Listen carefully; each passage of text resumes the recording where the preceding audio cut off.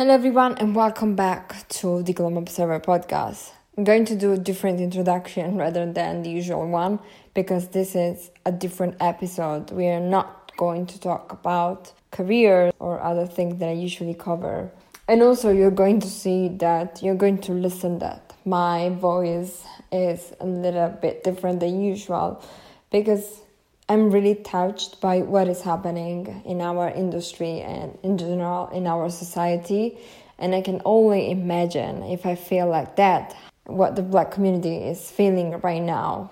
I think this is such a weird period and it's really sad to hear all these stories by many companies that high-end we all have always admired and that now we're going to see them with different eyes.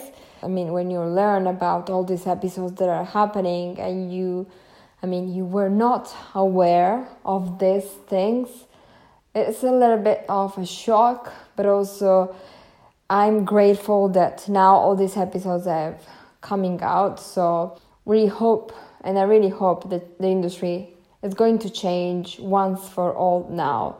It has to change. And in this episode, I'm going to give you a little bit of insights on some episodes that have happened in the industry related to, of course, the Black Lives Matter movement and what is happening in the fashion industry, what is happening in the dark side of the fashion industry and what is coming out in these days. Most of the episodes that we don't know about or that we maybe heard just once or twice every here and there, but that we forgot about them. Now, with everything that is happening, I really hope that this thing is going to change. And I really hope that all the companies and all the people who have been accused so far of racism, of so many really sad episodes. I mean, I've used the word sad so many times in this episode because this is really how I feel. I feel so sad to know that there are these people who still treat people differently for their race. And I mean, I really can't stand when I hear that people are paid differently or they are given less career opportunities just because they are Black people. To me, is really unbelievable. I really can't believe there are still people who do this kind of things. Many companies are saying that this is based on ignorance. So yeah, I really hope this is going to change and that, I think many more people now hope for a better fashion, but in general for a better society. This morning, as usual, I was having breakfast while reading the news of the day and I discovered the latest news that Leandra Medine, the founder of the fashion lifestyle website Man Repeller, will step back from the company from an operational standpoint. After that, readers and former employees lamented the fact that Man Repeller is a mean girl club, both for those who work there, but also for the readers, because they say that the stories are just for and about white, wealthy women. This is really such a weird time and reading this story is really, really, really sad.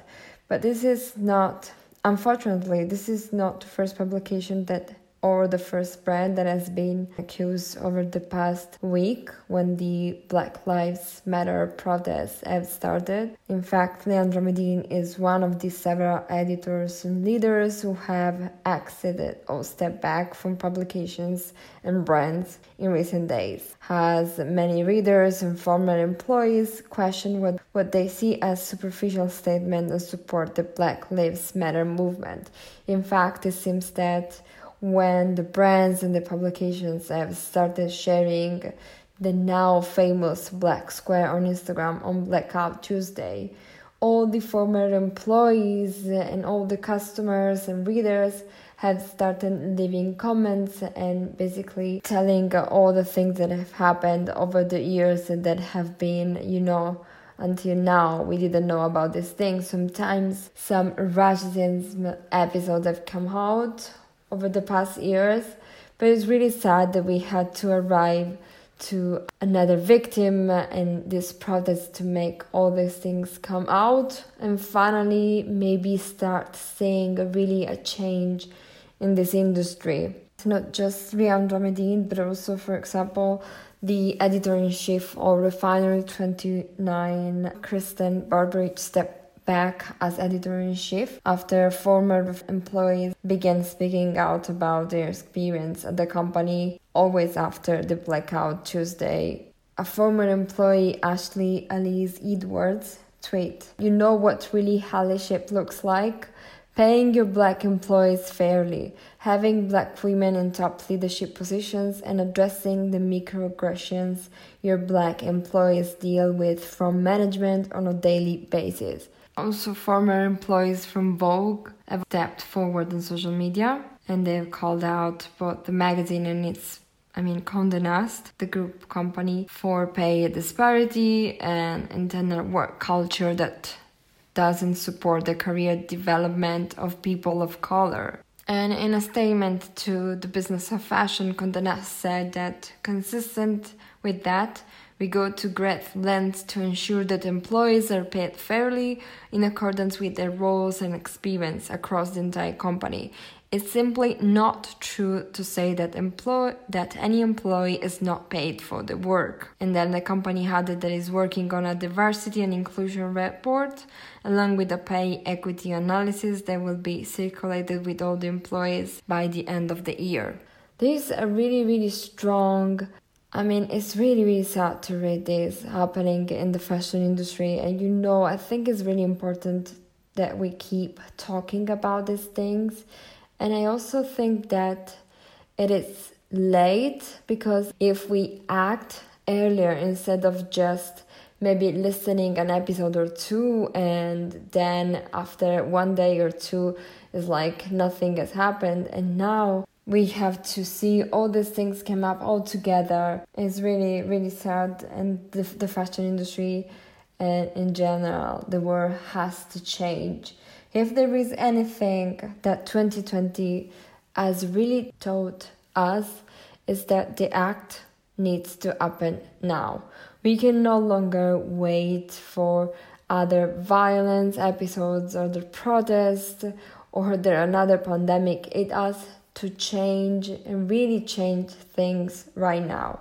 I've also just read that the founder Bandu brand, Jen Gotch, has been also accused, and she stepped down from her position as Chief Creative Officer. So to be honest, now I feel guilty, because I do have a Bandu planner that I got in London in December when I went for the fashion panel. So I feel a little bit guilty now that I have this planner, knowing that this brand that I've always admired, because I think they have such a good, cute planners. So yeah, I feel guilty now. So this is also the problem, is that many brands, many magazines, we are going to see them with a different eyes. It's like when I discovered about Leandra Medin this morning. I've always admired Leandra, and I think she is she has really an image that you can recognize. She has her own personal brand, well developed. And even though I was not a reader of the website, but not just because I didn't like it, but because I don't have the time during the day, so I was not a reader. So I haven't noticed this fact that all the stories are aimed at white women, because I was not a reader. But I admired Leandra and her personality. So yeah, you're going to change your point of view on people, on brands, on publications, when you know about these kind of things. It's like now that I have in front of me this Bandu planner, I think I might going to change and get a new planner. I don't think I'm going to buy from Bandu anymore. This is so sad.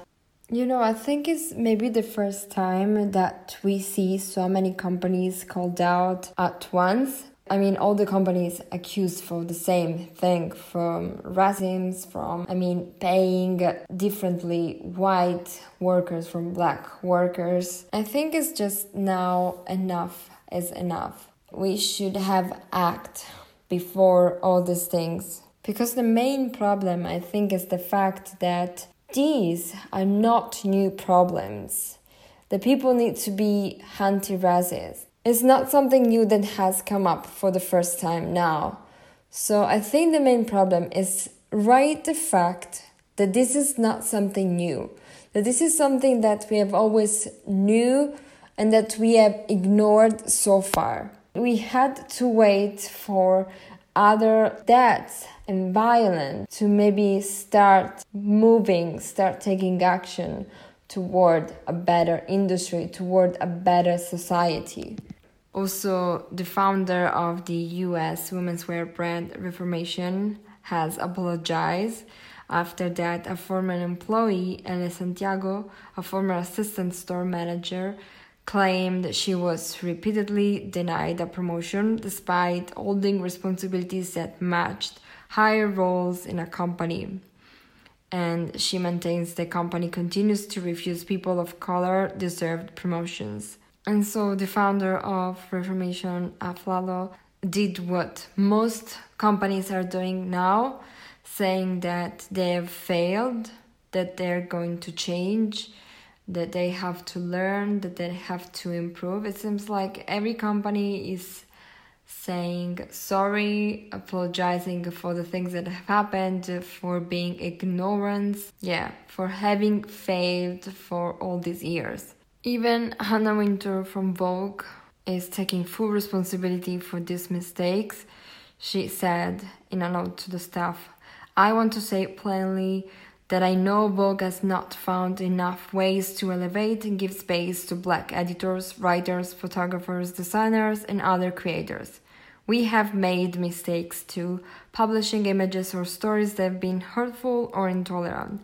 I take full responsibility for those mistakes." Continuing, page 6, she said, "I know that it's not enough to say we will do better, but we will, and please know that I value your voices and responses as we move forward. I'm proud of the content we have published on our site over these past few days, but I also know there is much more work to do."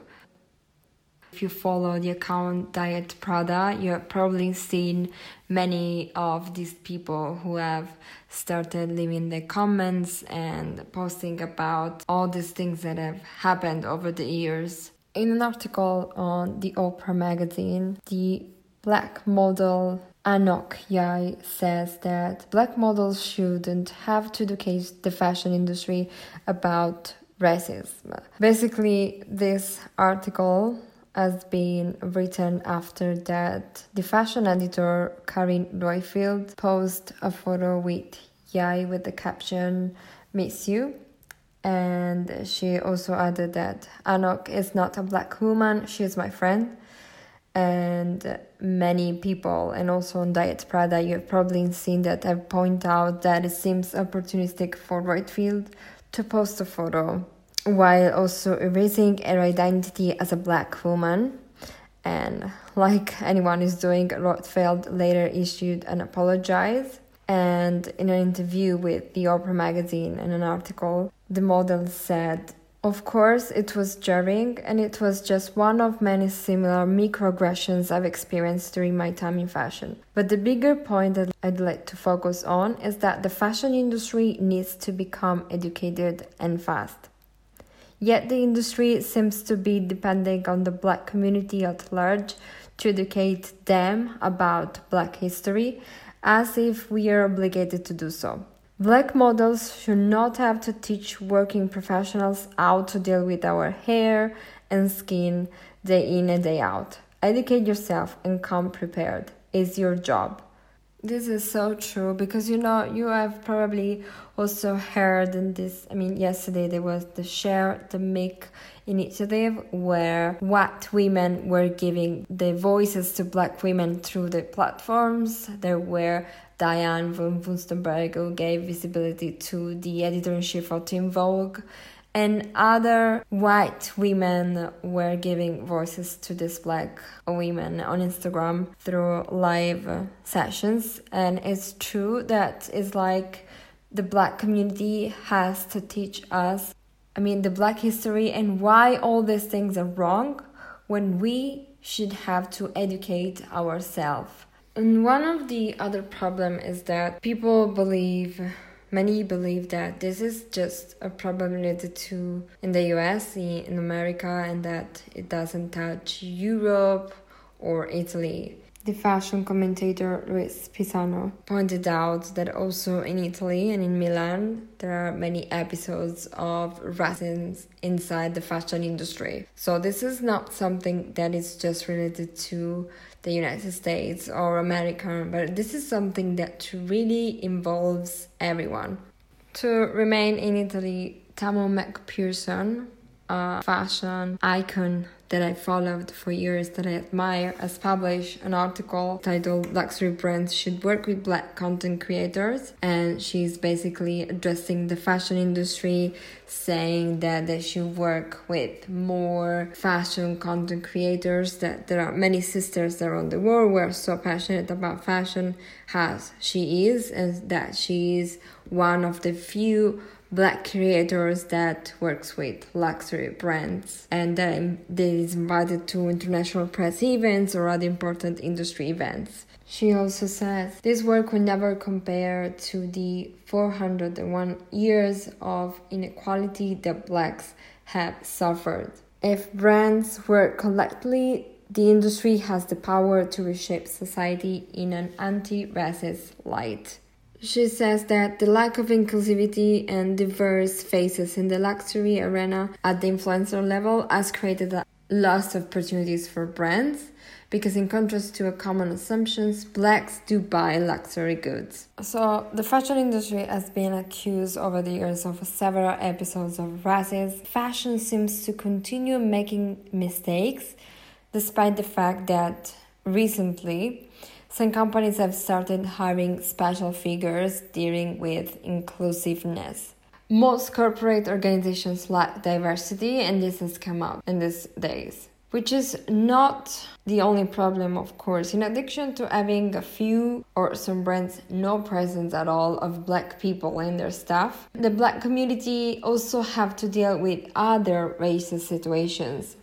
For example, I've heard of some stylists who are allowed to borrow just unlimited items for their clients, or as we were saying about fashion magazines, of unequal salaries, influencer marketing campaigns with lack of diversity, as Tammo McPherson have also pointed out, and in general minor career and business opportunities. In a competitive sector, which is fashion, where it's really difficult to enter or find a job, everything becomes even more difficult for Black people.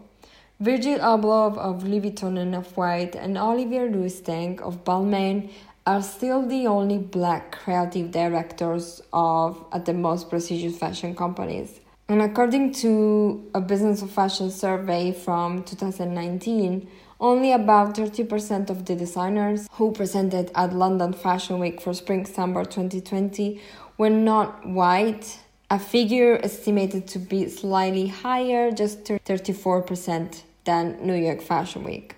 But this is not something new. Already in 2015, of the 260 shows of the New York Fashion Week program, only 3 with global reach were by African American designers: Tracy Reese, Public School, and Hood by Hair. And if we include smaller brands with an annual turnover of less than 1 million, like Harbiton, Pyrmos, and Lacon Smith, they rose to just over 2.7%, according to an article from the New York Times. And also in this article, Vanessa Friedman said that the percentage of African American designers members of the Council of Fashion Designers of America was 12 out of 470, and in 2014, African American students of fashion schools such as FIT, Parsons, and Pratt in New York City were 8.4% and 1.9% respectively, according to always this article from the New York Times. So the solution seems simple, yet it is